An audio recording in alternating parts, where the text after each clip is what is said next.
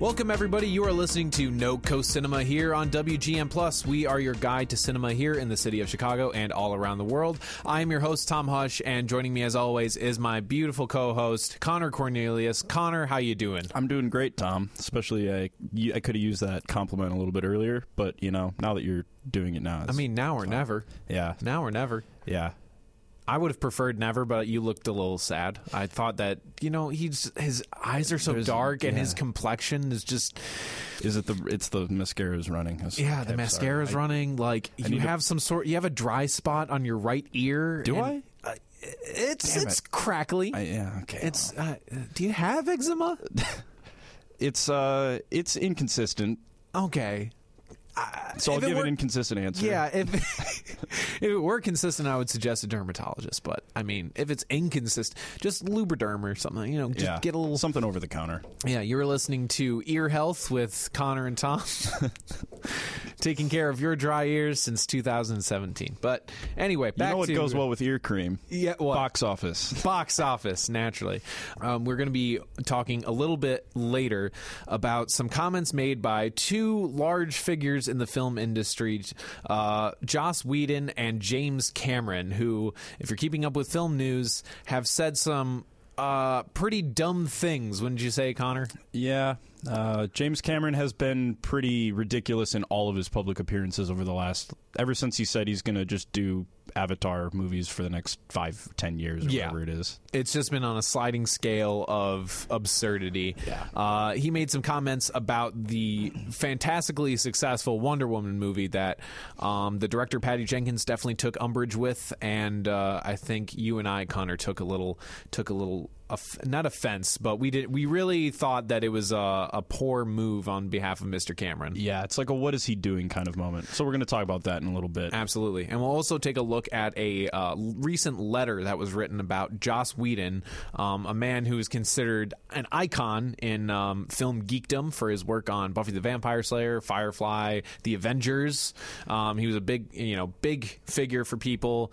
And his ex-wife recently wrote an open letter for everybody to read that talked a little bit about Joss outside of his public persona, his public space, and some things that he has been doing and ways that he has been approaching his work that don't really add up to the way that we, I guess, previously thought of Joss. So, like I said, we'll get to that. But for right now, the summer's winding down. Yes, it's late August. And so it's time to take a look back at the summer movie season. Fantastic. And that's what we're going to do right now here in our news segment. News. Yeah. It's the news. The news. News. The news. News coming soon. Coming soon to a theater near you. Oh, yeah. Come on now. Gonna talk about what's going on. Yeah. All right, so right now, winding down summer, all the big movies really for the summer season have come out. We've seen Wonder Woman, we've seen Dunkirk, Spider-Man Homecoming, lots of big movies that came out this summer, and we're getting into the fall. Really, I think starting with the release of It, coming on September 8th. But we want to take a look back here at the summer box office, which has been... interesting, wouldn't you say, Connor? Interesting and almost entirely unsurprising, maybe. Yeah. Right? I mean, say for a few nice surprises. Yeah. But it was a great summer for original filmmaking, I think. Mm-hmm. Baby Driver from Edgar Wright was great. Obviously, Christopher Nolan continuing his spree of not making a bad movie with Dunkirk. Yeah, we'll talk about There were some problems with it, obviously, but... No. But you're absolutely right. There were some highlights, definitely, but I don't know. It was kind of a middling summer. So we wanted to talk a little bit about what were those highlights and what were the lowlights of the summer. And we're going to be following a great article written by Scott Mendelson over at Forbes, and he kind of highlights himself, the winners and losers of the summer movie season. First, he brings up for the big winner, comic book superhero movies, which seems for the last few years, I'd say almost the last 10 years, have pretty much consistently been winners of the summer box office. Wouldn't you say? Wouldn't I say? Yes, I would. And it's also interesting because you'd think that after so many consecutive years of these things dominating the box office, audiences might be becoming a little fatigued by it. Not the case at all. Not at all. We have some serious records being broken here. We're looking at Wonder Woman with $404 million at the box office, Guardians 2 with $389, Spider-Man Homecoming $315 million.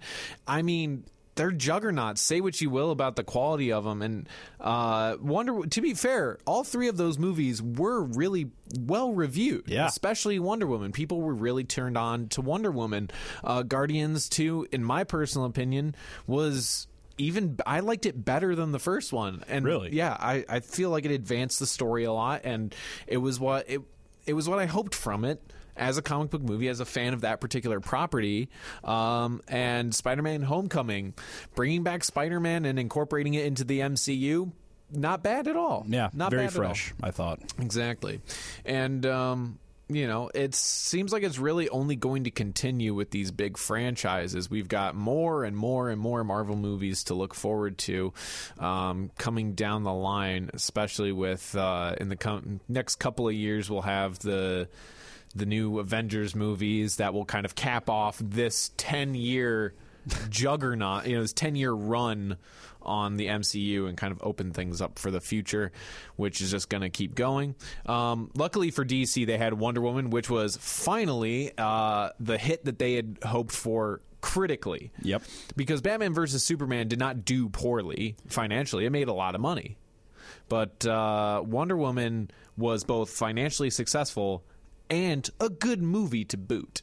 Yeah, it was the most successful film directed by a woman of all time. Mm-hmm. I think it was $800 million grossed internationally. Yeah, something ridiculous. And congratulations to Patty Jenkins for coming out and just swinging for the fences. I mean, she made Monster in 2003 and then didn't really do features for a long time.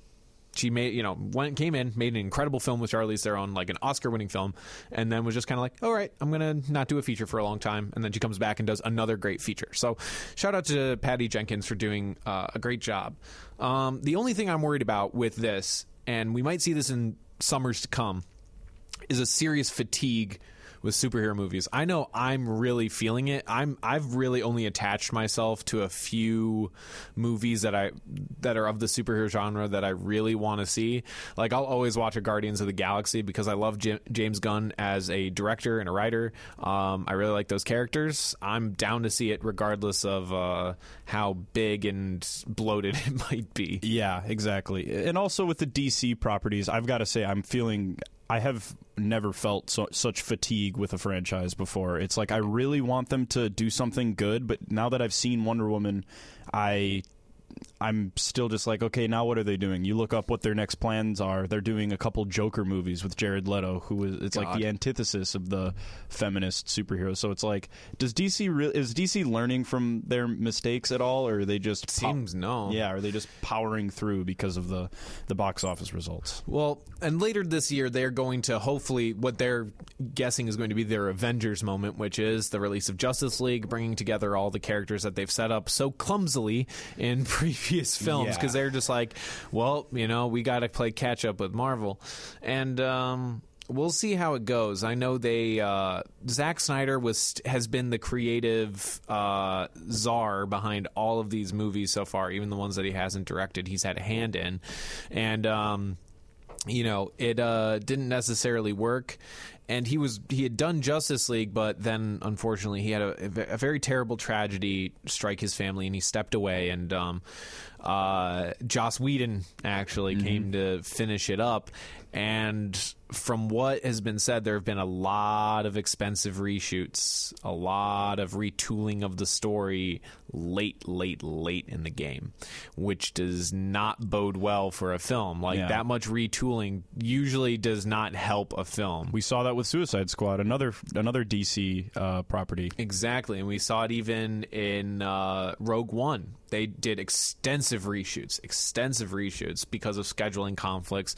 And that's not to say that reshoots are inherently a bad thing. No. Reshoots happen. But there seems to be a pattern, right? And it's not encouraging necessarily. Yeah, constant reshoots, constant expensive reshoots that largely shape out the story in a way that it was not originally shot. So I think we'll cap off the winner for those, but I will say losers on the flip side, non-superhero live-action franchises. Pirates of the Caribbean, Dead Man's Chest. It did 787 million worldwide, but it was really underwhelming. King Arthur, Legend of the Sword, The Mummy, Transformers, even War for the Planet of the Apes, which was a great movie. I really enjoyed it, but I just don't think people were really that into it, which is sad. I liked it a lot. I thought they did a good job, and I'm coming from a biased perspective. I really love the Planet of the Apes movies, so it's unfortunate to hear that. But The Dark Tower also totally just... straight down. And I think an interesting thing that has emerged from this summer is that the expectation when you hear that a team like Matthew McConaughey and Idris Elba are going to be in a movie together, or Tom Cruise is going to be helming a reboot of a Universal monster, or Johnny Depp is reprising one of his most famous roles, you would think that these movies are going to be pulling in huge audiences. Obviously, Pirates of the Caribbean did, but for the most part, it does seem like the star power which a lot of major studios rely upon is not performing as well as they imagined that it would. Yeah, it's starting to fade. And it also goes to show that word of mouth and critical consensus has kind of returned as a very important factor in whether or not people are seeing these movies, which brings us to the next point in this article, is the one winner, movie critics. Yeah. There's been a lot of think pieces written about Rotten Tomatoes and review aggregators and things of that nature, and what they're calling the Rotten Tomatoes effect. People go and look at those aggregators. Now, I do have some problems with Rotten Tomatoes because it takes away the nuance of a review. I really like scoreless reviews. Mm-hmm. I really like reviews that focus on not like just taking the movie at face value, like just watching the movie and writing about the movie, what they liked, what they didn't like, and you have to read it to understand the opinion, instead of you can go to Rotten Tomatoes and it's like, oh well, it's only a 65, Yeah, forming an opinion should not be a regurgitation. Exactly. It should be a thoughtful process. Yeah, and I think less and less people necessarily have reviewers that they really like. I've gotten to the point where I was totally into Rotten Tomatoes. I thought, oh wow, this is great. This is really going to help me choose a movie. But then I realized the problems with it, and that sometimes I don't necessarily agree with that Rotten Tomatoes score. So what I've gone to is really looking at specific critics that I enjoy the writing of, or at least generally agree with. Amy Nicholson, formerly of LA Weekly and MTVnews.com. I really like to watch her, listen to her reviews or read her reviews.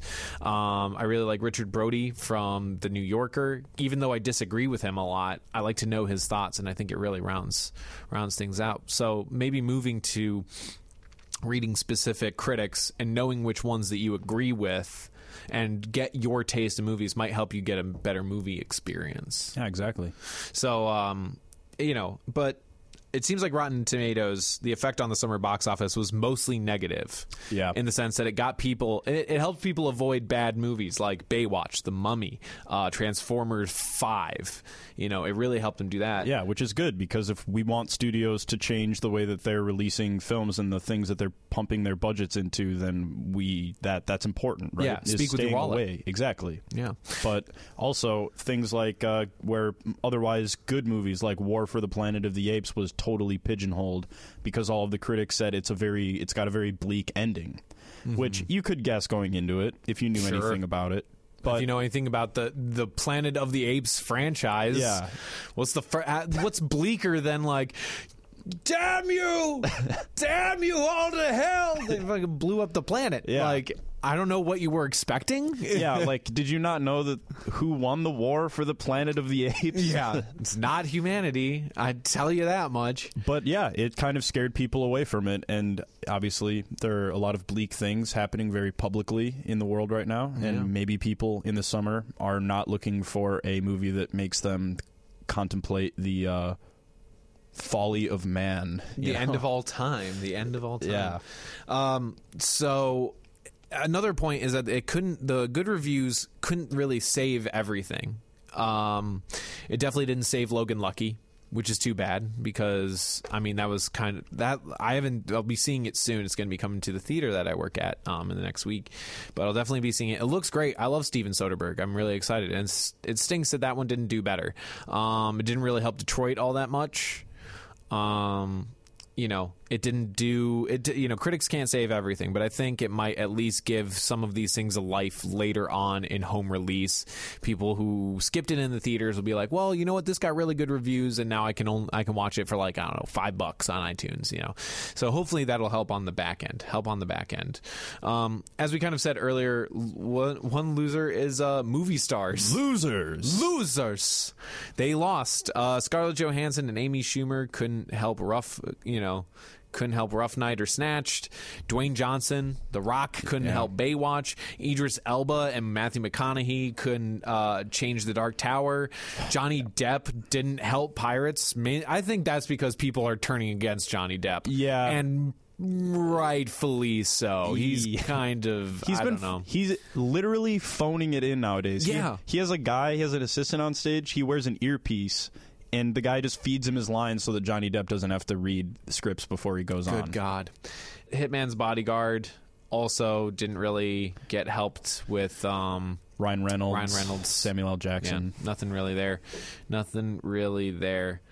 I want to get to this one. This is a really important one. One of the winners, according to the article, and shout out to Scott Mendelson for making this a point, is that one of the winners was women. And I think that's absolutely true. Not just with Wonder Woman, but you had Girls Trip, which was a really big success. That's been playing in theaters for a long time now. The director of that movie just got a first look deal with Universal. Is that right? Exactly. He got his first look deal, which is great because he's been making a lot of great films already. I know he did the Best Man Holiday franchise, the two movies that are part of that. I think this was a good year for women. And Charlize Theron in Atomic Blonde. Again, they didn't do great in the box office, but I think the fact of existence is really important. The fact that we have a female-led action film that's leading to more. I want to see more female-led action. I just want to see more female-led films. I don't think that's too much to ask. I think this summer has proved that female-led films have an audience, clearly, despite the fact that it's been denied for so long. So I'm glad that they're one of the winners. If you guys have any specific thoughts, who are your winners and losers of the summer box office? Who do you think the winners and losers of the coming fall and winter seasons of films? I mean, this is when we're expecting a lot of prestige films, Oscar contenders. What are we going to see? What are you excited about? Please let us know. Head on over to facebook.com/NoCoCinema podcast and throw it up on the page. I want to see what you think. I'm excited. Yeah. I like to hear your thoughts. Speaking of box office, it looks like this weekend the box office is going to be steamrolled. Yeah. To put it in a word, I suppose, steamrolled by the Mayweather-McGregor pay-per-view fight on Showtime. We're looking at projections of $700 million worldwide, $500 million plus in the U.S. alone. And according to Deadline.com, if that were a movie, the figure would easily land it in the top 10 list of highest grossing films of all time. And what does that mean for movies that are coming out this weekend, Tom? It means they're pretty much screwed. Yeah. There's really not a whole lot to help the box office this weekend. I mean, this is an extremely well-anticipated fight. I know you in fact are going to be watching it. Mm-hmm. They're having massive parties everywhere. You're going to a party. Yeah. You're going to be sipping on a brewski. I get to go to a party to watch this fight. It's going to be big. You know, this is huge. $700 million for a fight that could potentially last less than like 5 minutes. Yeah. Who knows? Floyd Mayweather could just immediate knockout, or McGregor gets disqualified by kicking him in the head or something. Yeah, exactly. Or it drags on for like 2 hours, and it's the most boring thing that anyone's ever seen, because Mayweather's motto seems to be float like a butterfly. And that's it. There is no end. That's the end. He just waits him out. Yeah. And now I don't know about boxing. Me either. But I watched the Mayweather-Pacquiao fight, and I was really pissed. I wish I had been watching a movie. Yeah. That was really not very good. I wasn't really that invested in it. And let's just look at the movies that are coming out. We've got Leap, which is a sweet animated movie about a ballerina. Probably not going to do gangbusters. The Sony faith-based film All Saints. I'm sure that'll do well, actually. Yeah, that's doing all right. I mean, the biggest thing, really, the one that I would see is Birth of the Dragon, which is the new Bruce Lee biopic that's coming out, and it's a collaboration between Blumhouse. There's what was it? Their label called Tilt, Blumhouse Tilt, and WWE Studios. Hey-o. Hey. They've got this biopic, Birth of the Dragon, coming out. It's about Bruce Lee and his ascension after this big fight that he has. I don't really know much about it. I'm glad I don't know much about it, because I'd rather watch it and learn all about it. Yep. But even that is really not going to make much, and they realistically, that would be trying to capture the audience that the fight is going to get. Yeah, that's actually really interesting. I didn't think about that. Yeah, I mean, it's a fighting... Hopefully, it's going to wet the whistle of those ready for a fight, but the fight is tonight. I'm guessing no one's taking off, to go run to the movies quickly before the fight starts. You're going to be sitting, you're going to be watching the pregame, you're going to be chugging Bud Light like there's no tomorrow, Going to be drowning in vodka. Drowning in vodka and fatty trans fats. Oh, Jesus. The worst kind of trans fats. Yeah, the fatty ones. The fatty guys. Oh, God. So, I mean, RIP box office for August 26th, 2017. Better luck next weekend. Yeah. I hope we do better next weekend. And at least we have It to look forward to. I think that could be... people seem excited about It, from what I've seen. A lot of people have gone back and watched the original, and they're getting, hyped about it. They're like, oh, yeah, no, I remember this. This used to scare me as a kid. This so freaked me out. I hate clowns. So... I hope it does well, even though I'm not the biggest Stephen King fan. It's too bad that The Dark Tower was a total bust, but maybe this will do better, because God knows he needs the money. Yeah, seriously. He's so poor. Yeah, Stephen King. What can you do? Connor, let's get into something legal here. I loved talking last week about the legal battle between the producers of The Walking Dead and AMC. Let's get into more legal stuff. We've got some age censorship law that we're going to be talking about here. Connor, what's the skinny? So IMDb has filed a lawsuit to get rid of something which is called the IMDb law, which essentially allows actors and actresses who put their information up on that website the right to basically remove their age information, so that their potential employers cannot illegally age discriminate against them. Mm-hmm. And the joint union SAG-AFTRA has publicly denounced this lawsuit, because they think that there is a problem of inclusivity in Hollywood already, and they don't want studios to be able to engage in this age discrimination practice, which they perceive as something which is a real problem with the industry. Yeah. And I think you're absolutely right. This is kind of a tough one. This is a super tough one, because SAG-AFTRA absolutely has a point with ageism in Hollywood. There have been many serious discussions and even comedic discussions about how older actors, especially women, are aged out because they're not sexy anymore. You can't, you get to age 40 and all of a sudden you can only play mothers and, I feel like that's just it. You just like, well, we've got a role on an ABC sitcom that's going to fail in about 6 months, so you can play the mom, and that's pretty much it. That becomes your career, and older women are not seen as viable actors. However, I do think that IMDb, I mean, there's a point there. I think I should be able to know an actor's age. If I'm curious, I'm like, oh, how old is John Travolta? Right. There's that problem, right? Because, for example, the SAG-AFTRA, the current president, Gabrielle Carteris, was a star on Hollywood 90210, or Beverly Hills 90210. And she was 30 when she was auditioning for a role of a 19-year-old. And when they eventually chose her, a couple of seasons had gone by, the show had become successful, and then they eventually found out how old Gabrielle was, and some of the producers approached her and said, you're really lucky that we didn't know how old you were when we offered you this job. However, so that's one example of and that's them, some real Hollywood scummy stuff that is happening and is despicable. It is wrong. But then again, you got stuff on the other side. Everybody's heard, the thing with Mila Kunis when she was 15 years old, and she was auditioning for a role of a 19-year-old. And she was going to be making out with people who were in their mid-20s or whatever. So and that's kind of like statutory rape. That's technically statutory.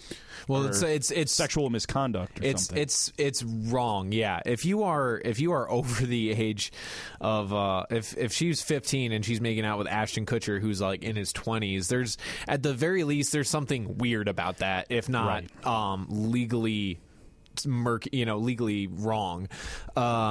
And that's the difficult part. Yeah, because even in one of the biggest movies of all time, Apocalypse Now, Lawrence Fishburne lied about his age so that he could be in Apocalypse Now. And it's a good thing because now we have a great performance from young Lawrence Fishburne, and that that probably helped launch his career. On the other hand, that could have been a huge liability. That could have been a massive liability because he's a minor. When someone's a minor, things have to, there are work laws for minors. They can't work more than so many hours in a day. They have to be going to school in certain cases, and they have to be doing this, that, and the next thing. And the conditions of that, the creation of that film were hectic, to say the least. Apocalypse Now is, famously hectic and dangerous shoot with all the things that were going on. So knowing an actor's age is important. I think it's really important. But I think the ageism is rampant. And what it comes down to is changing the culture where you need to know someone's age for legal reasons, in terms of work and, things that come along with that, especially minors. I feel like with the age thing, we're a lot talking about minors in terms of safety. And then when it comes to people who are older, I guess, just stop discriminating based on age. Look, it's about how they look. No one's going to know. No one can tell you how old they are just from looking at someone, not super accurately, not without like some level of guessing. So in the case of a movie like Superbad, Jonah Hill was like 30 years old playing a high schooler. Do you think anybody knew that? I didn't. I sure didn't. Like I was did not convinced. I was convinced he was a high schooler. Even Michael Cera was older than high school age, but that doesn't matter. That doesn't matter if you just believe that they're the age that they're supposed to be playing. So, on one end, producers, stop being ageist. It's stupid. Let people act. Just go with your gut. Go with your gut. On what you think is going to be a good performance. Yeah, exactly. And on the other hand, it's important to know what an actor's age is outside of just movie trivia. You need to know because there could be some safety concerns. There could be some legal concerns. You just be honest about your age, and hopefully we can change the culture enough so that people in Hollywood can be honest about their age without being afraid of being discriminated against because of it. All right, next up, we're going to be talking a little bit about Mr. Joss Whedon and Mr. James Cameron, about some recent things that have come out, some statements made, some letters written, and dig into that a little bit, and maybe peel back some of the layers of these two filmmakers. Won't you join us? I think it'll be a fantastic conversation. You're listening to NoCo Cinema here on WGN Plus. We are your guide to cinema here in the city of Chicago and all around the world. Back in just a bit.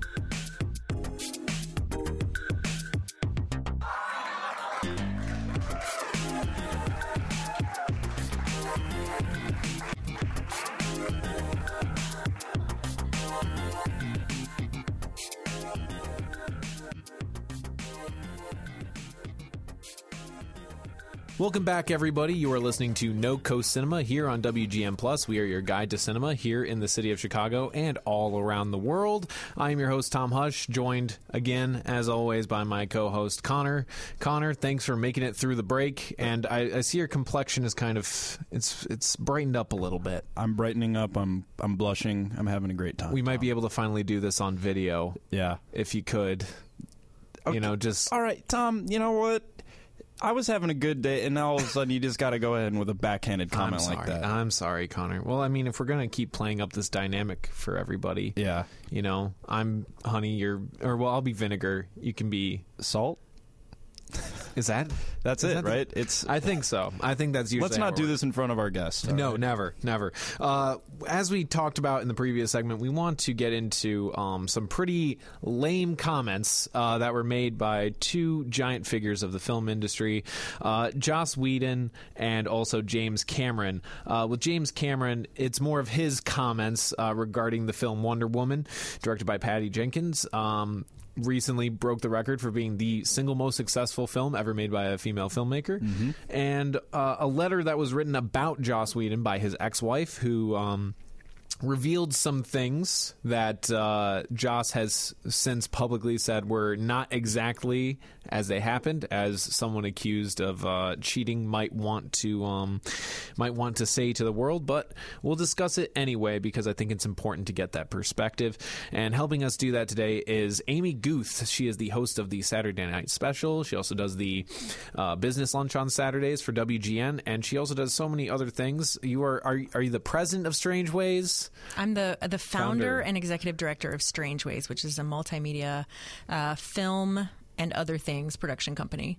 Oh, excellent. But also shout out to Rex Hupke. Yes. I am also one half of Guth and Hupke on Politics, which is a very exhausting political talk show. But the weeks that we have skipped because he's been on vacation have been excruciating, because it never fails that very important political news happens that week, but also it sort of counts as weekly political therapy. Oh, gosh.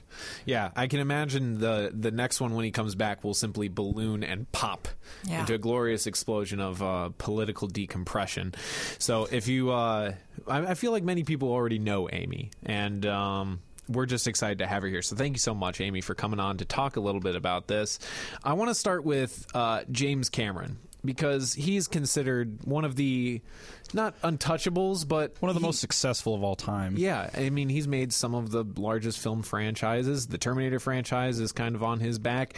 Aliens back in the day, and now with his Avatar series that he's going to do into perpetuity, I assume, or at least that seems to be his plan. He seemed to take umbrage with Wonder Woman, and it's really kind of for the dumbest reason. He claims that Wonder Woman has been the subject of self-congratulatory back-patting on the part of Hollywood, which is, I think, incredibly offensive towards Patty Jenkins. I think incredibly offensive towards people who legitimately enjoyed the movie, and really just a crappy thing to say. He claims that Wonder Woman is male Hollywood doing the same old thing on account of the fact that he feels Wonder Woman as a character is an objectified icon. And the reason that he's saying that is because Wonder Woman is beautiful, right? Yeah, he takes issue with the fact that Gal Gadot, I believe is how you pronounce her last name, she is just a very pretty woman. Mm-hmm. And I mean, everything's subjective. Beauty is in the eye of the beholder, but she is a very beautiful woman. She's physically fit. She's wearing a form-fitting uniform. Yeah. So, and he takes that to be, oh, this is some male gaze stuff. I think he's trying to be progressive thinking, but ultimately comes off as a dick. Right. Because he takes one toxic view of femininity in Hollywood and he just trades it in for his own, which is not any better than the one that the Michael Bays use, right? True. Amy, can you help us work through this? Because we're just a couple of white guys. We're lost.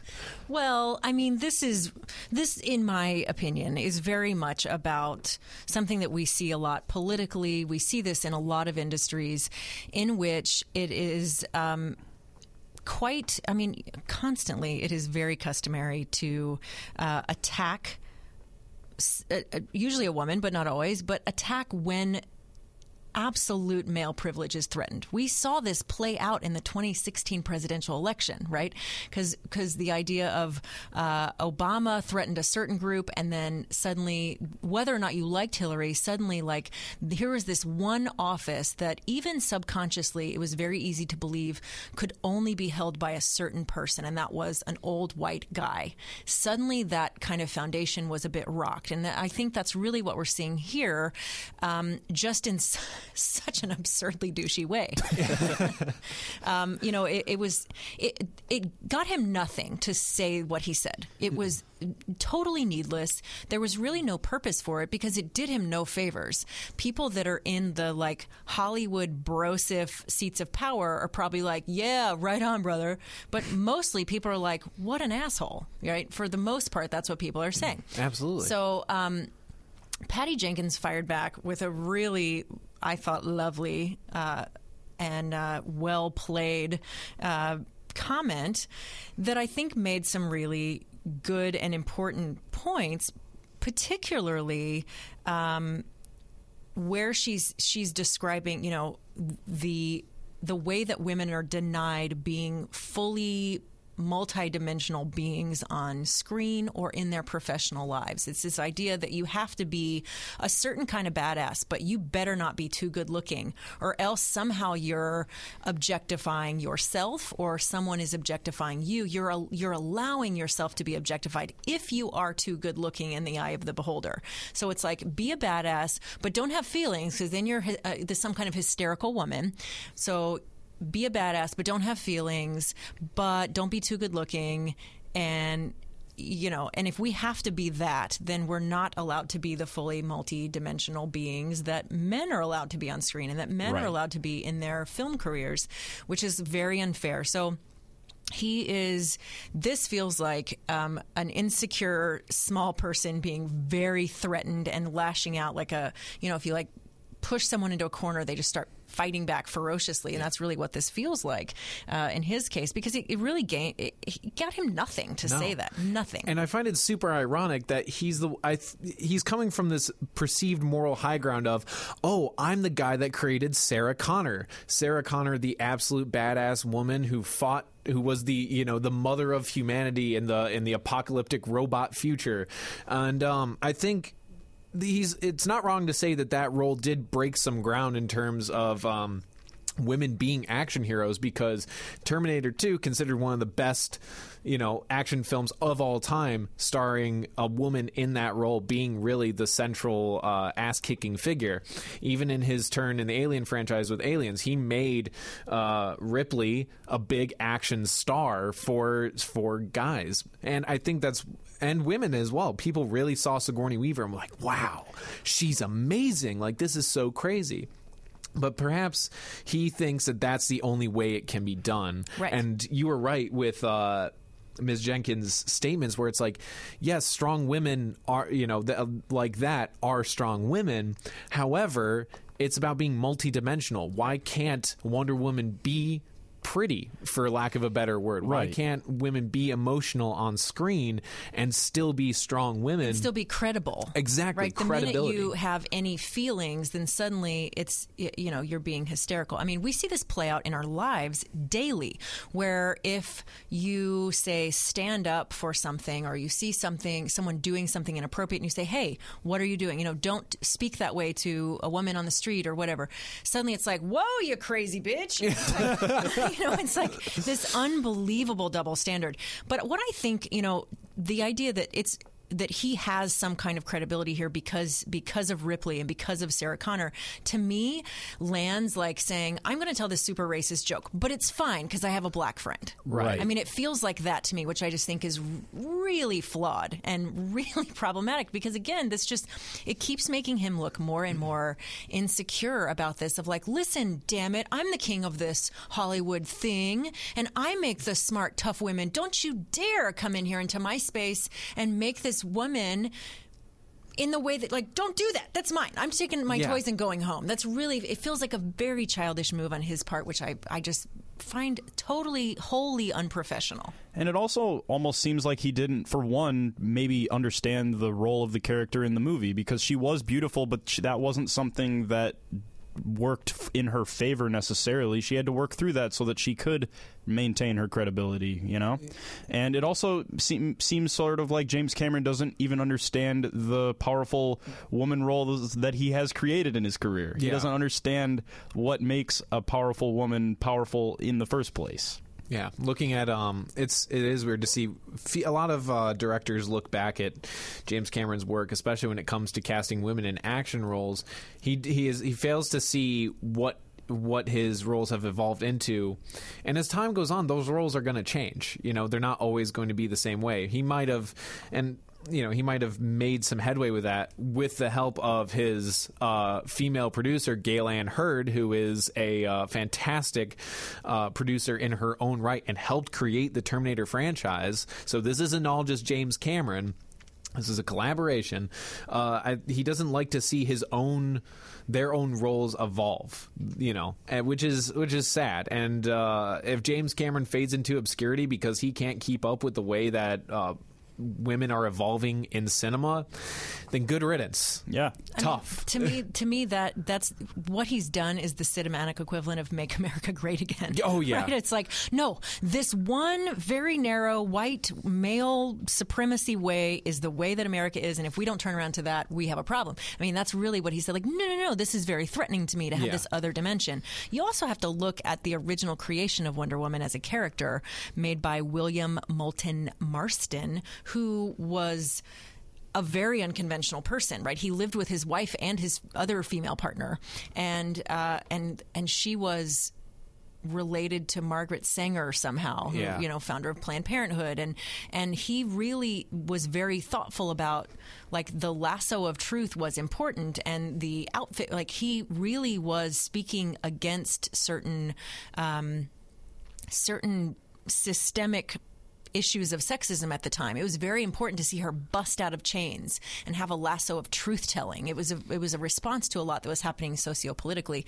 And there was a documentary that I'm don't quote me on this, but I think it was partially funded by public television that was looking at people who subsequently drew Wonder Woman after he died, and his estate was kind of the position that he would have been horrified because they responded. It was drawn from kind of the James Cameron space. It was sort of like, well, let's cover her a little so she doesn't exploit herself. That's the point, that her legs will kill you. She will choke you to death with them. It is a practical matter that she doesn't wear a long skirt. And also, don't tell me to cover myself, right? Exactly. Like, so she was, at one point, there's one cell of the comic in which she has a much longer skirt and she's pushing like a baby carriage that is often pointed to as like a place where she got way off track because of who was drawing her.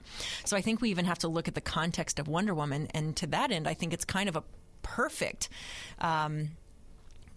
it's a perfect thing that this is the character that created this thing that's rattled all these, very undisputably very successful, but nonetheless, like, who in Hollywood has a ton more privilege and power than James Cameron? He's got a shitload of it, right? Yeah, He's got a lot of. If he was like woke up and said, today I would like to make a film about a glass of orange juice, it's going to happen. Like, just because that's what $50 million budget, and it's going to be a blockbuster like, glass of orange juice. Yeah. Which I think is interesting. So you mentioned Galen Hurd. I heard Hurd speak at Blog Her in Chicago a few years ago, and there she gets some criticism from women of like, she's not all she's cracked up to be, and I've heard like wisps of that here and there, but nonetheless, this is what she was talking about.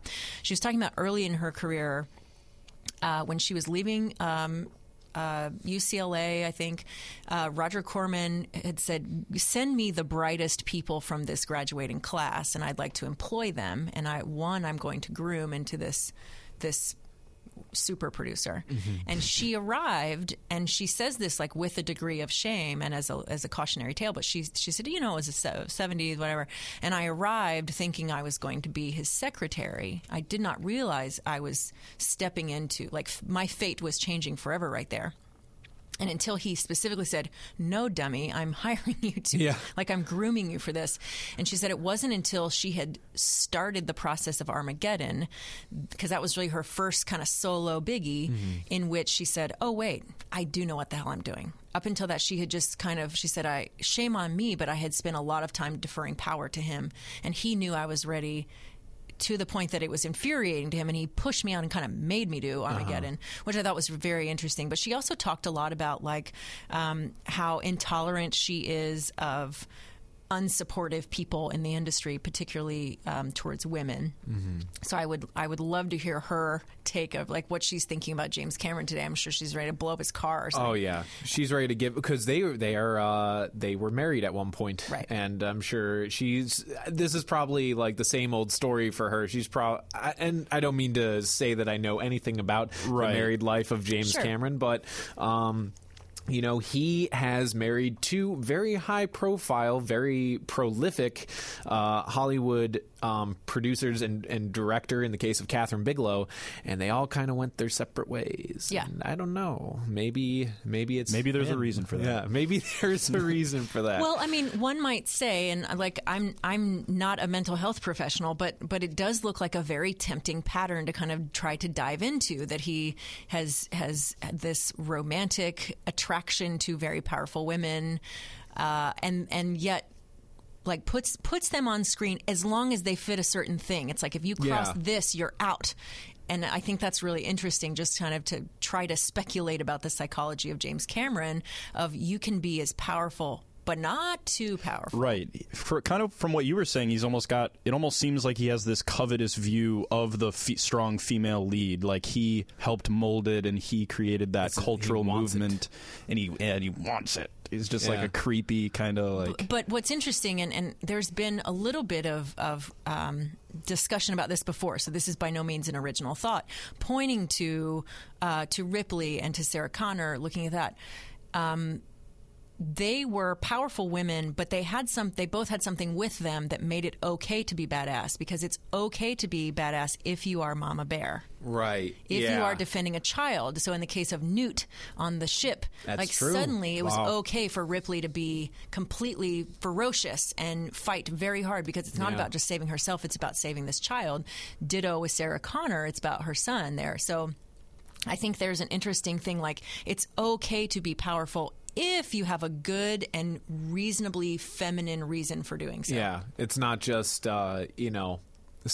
man goes on rampage, which is pretty common, I'd say, in the wake of the death of the family or whatever. Yeah, they're just men are on screen are pretty much allowed to just go apeshit whenever they want, or claim any level of power without having like a justification. Right. Yeah, not too much. Right. They don't need a lot. They don't need a lot. Like, you can just be a psycho. Yeah. You can just be a lunatic and go be a very powerful serial killer. Mm-hmm. You can just decide, well, this is wrong, and I'm going to go, fix this. Or, like, suddenly your protagonist can have a major life-affirming moment by, like, sitting at a freaking stoplight and watching something happen, not even that big a deal. But like for a woman to do that, it's got to really kick her very hard for her to be able to take that. You almost need to often see a female character get permission from a male character or from a male power structure in order for her to go take that in an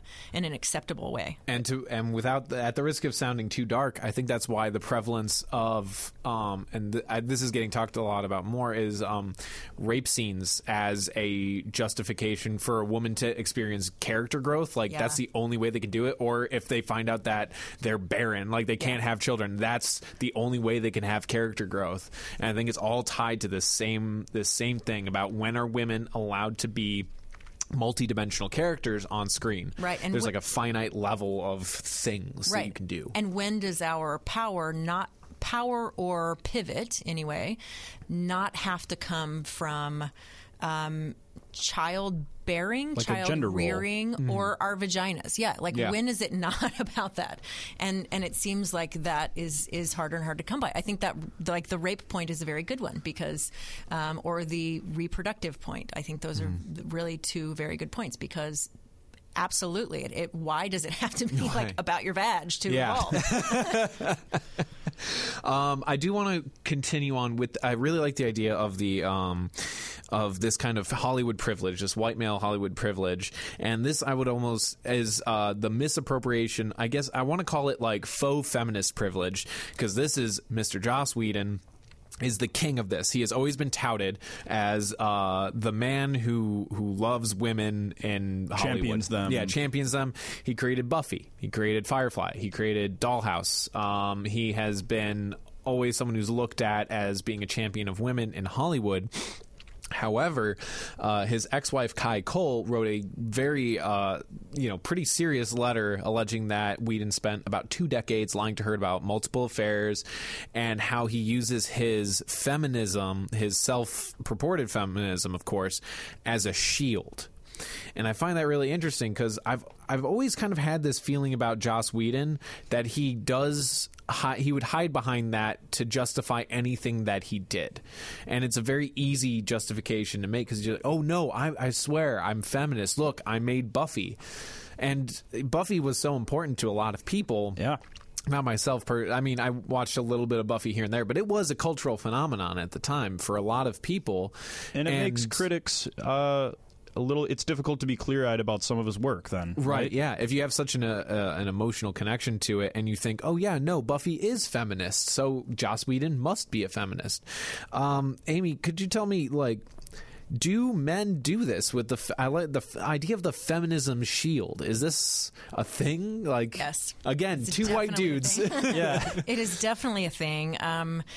To some extent, it's sort of been labeled lately as woke misogynist, as either someone who purposefully uses feminism as a tool of manipulation, or someone who really just doesn't know better. I mean, I saw a lot of, what's great about social media is that it democratized media so that anyone can have a voice, and that's great. And sometimes a really excellent piece can rise out of obscurity and be the New York Times knows about it the next day, and that's an exciting time that we're in.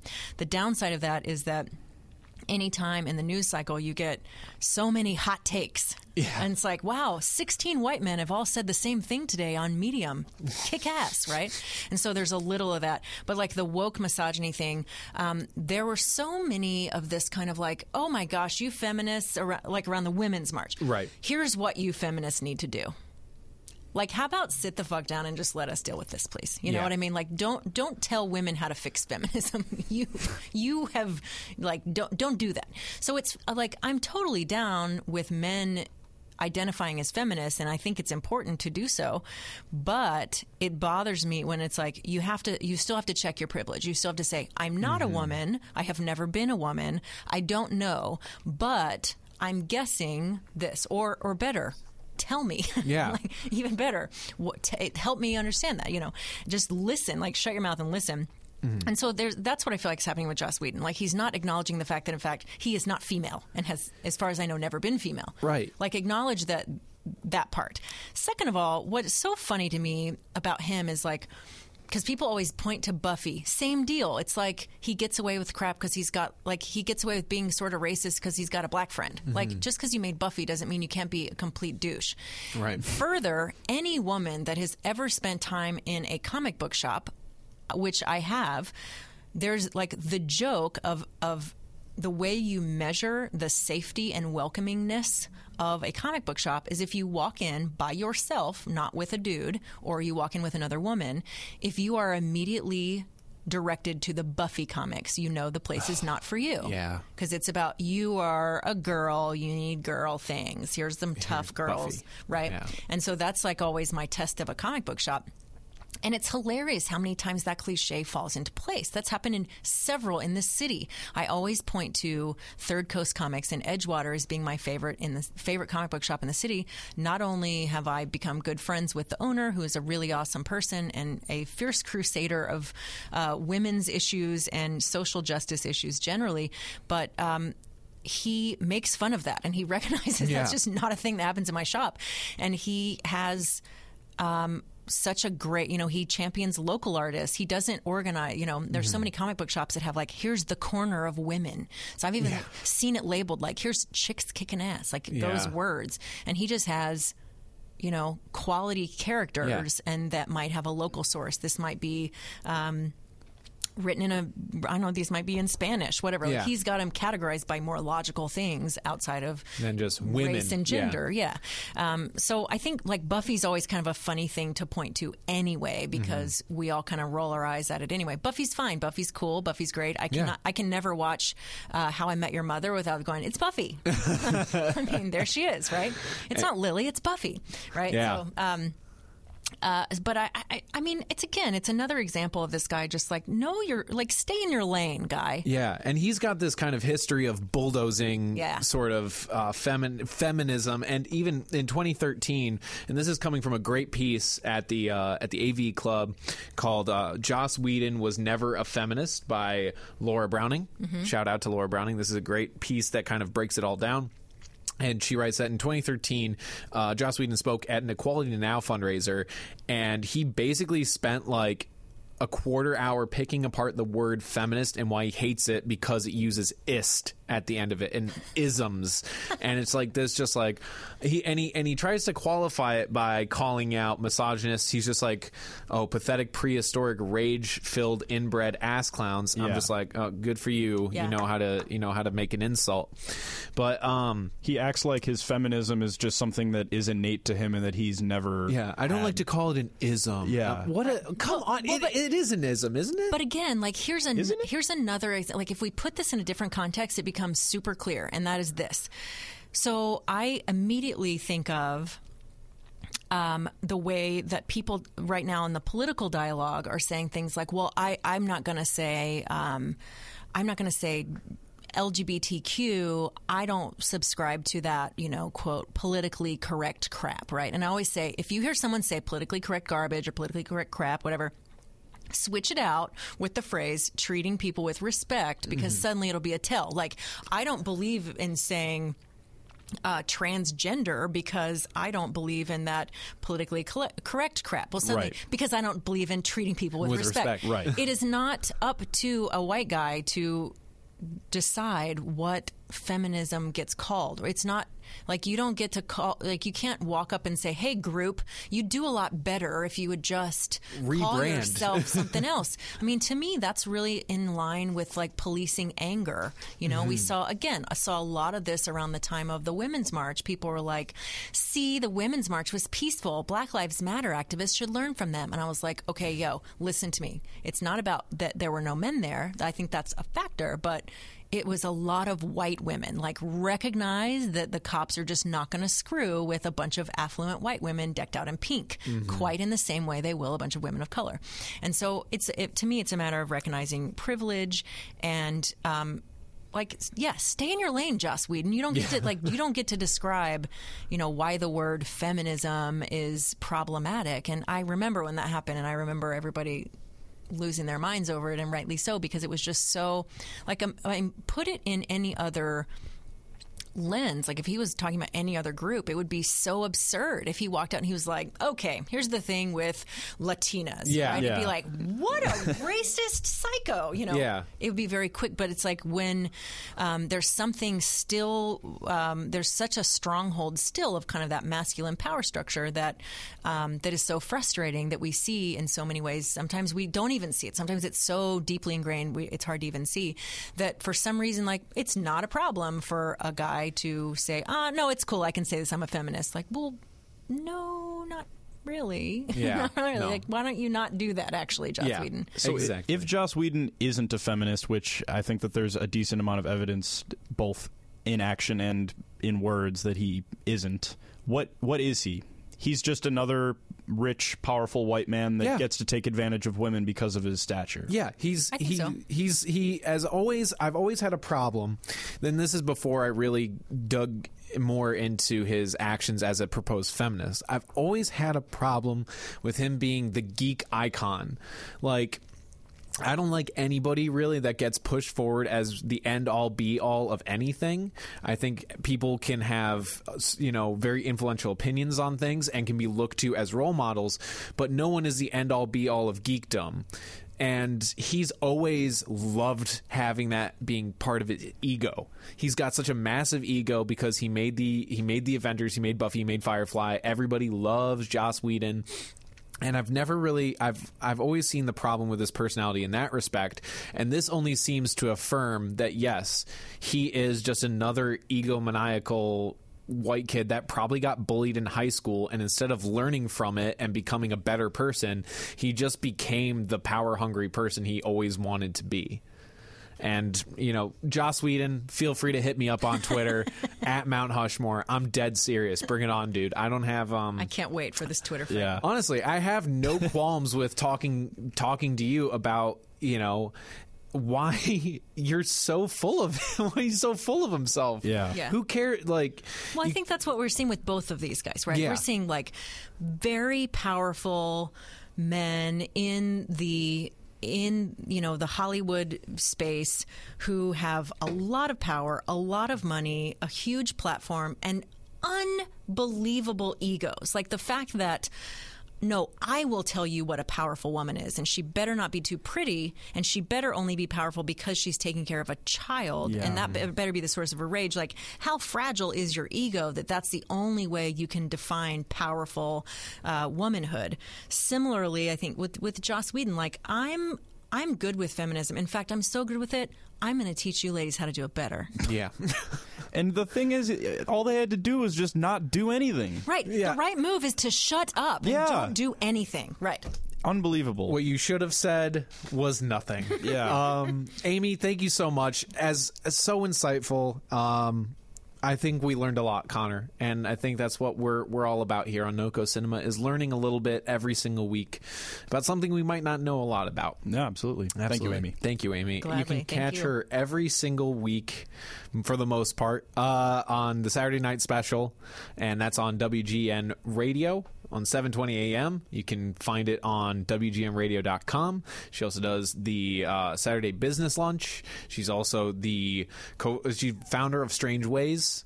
She's also can you just send me a list every day of what new things you're doing, because she's so prolific and so out there to do so many great things. I just feel like there's so much to do. We've got one shot. We just have to do a lot of stuff. Also, I get bored easily, so I have to keep myself entertained. Idle hands are the devil's playthings. It's true. Absolutely. And I hear for the Saturday Night Special, you have a pretty great producer too. It's true. I do. I have the greatest damn producer ever. Bring him on the show. Bring him on the show sometime. All right. So thank you all for joining us here on NoCo Cinema. You can catch us every Monday, usually at about noon, but there's a little bit of wiggle room there. I don't know. We're loose. Yeah. We're loose with that. Thank you so much, Amy, and thank you so much, Connor, for coming every week, even though we hate each other, but we also love each other. Let's put a pin in that. We'll put a pin in that. Therapy session next Tuesday. This has been NoCo Cinema here on WGN+. We are your guide to cinema here in the city of Chicago and all around the world. See you next week.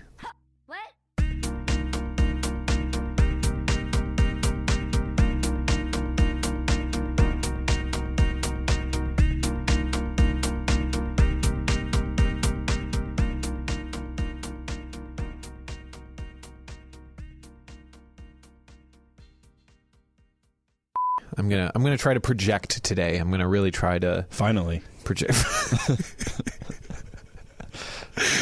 We're gonna turn on some fucking professionalism, Tom. Just can you do a job? Now you're gonna stop phoning it in. Why is now?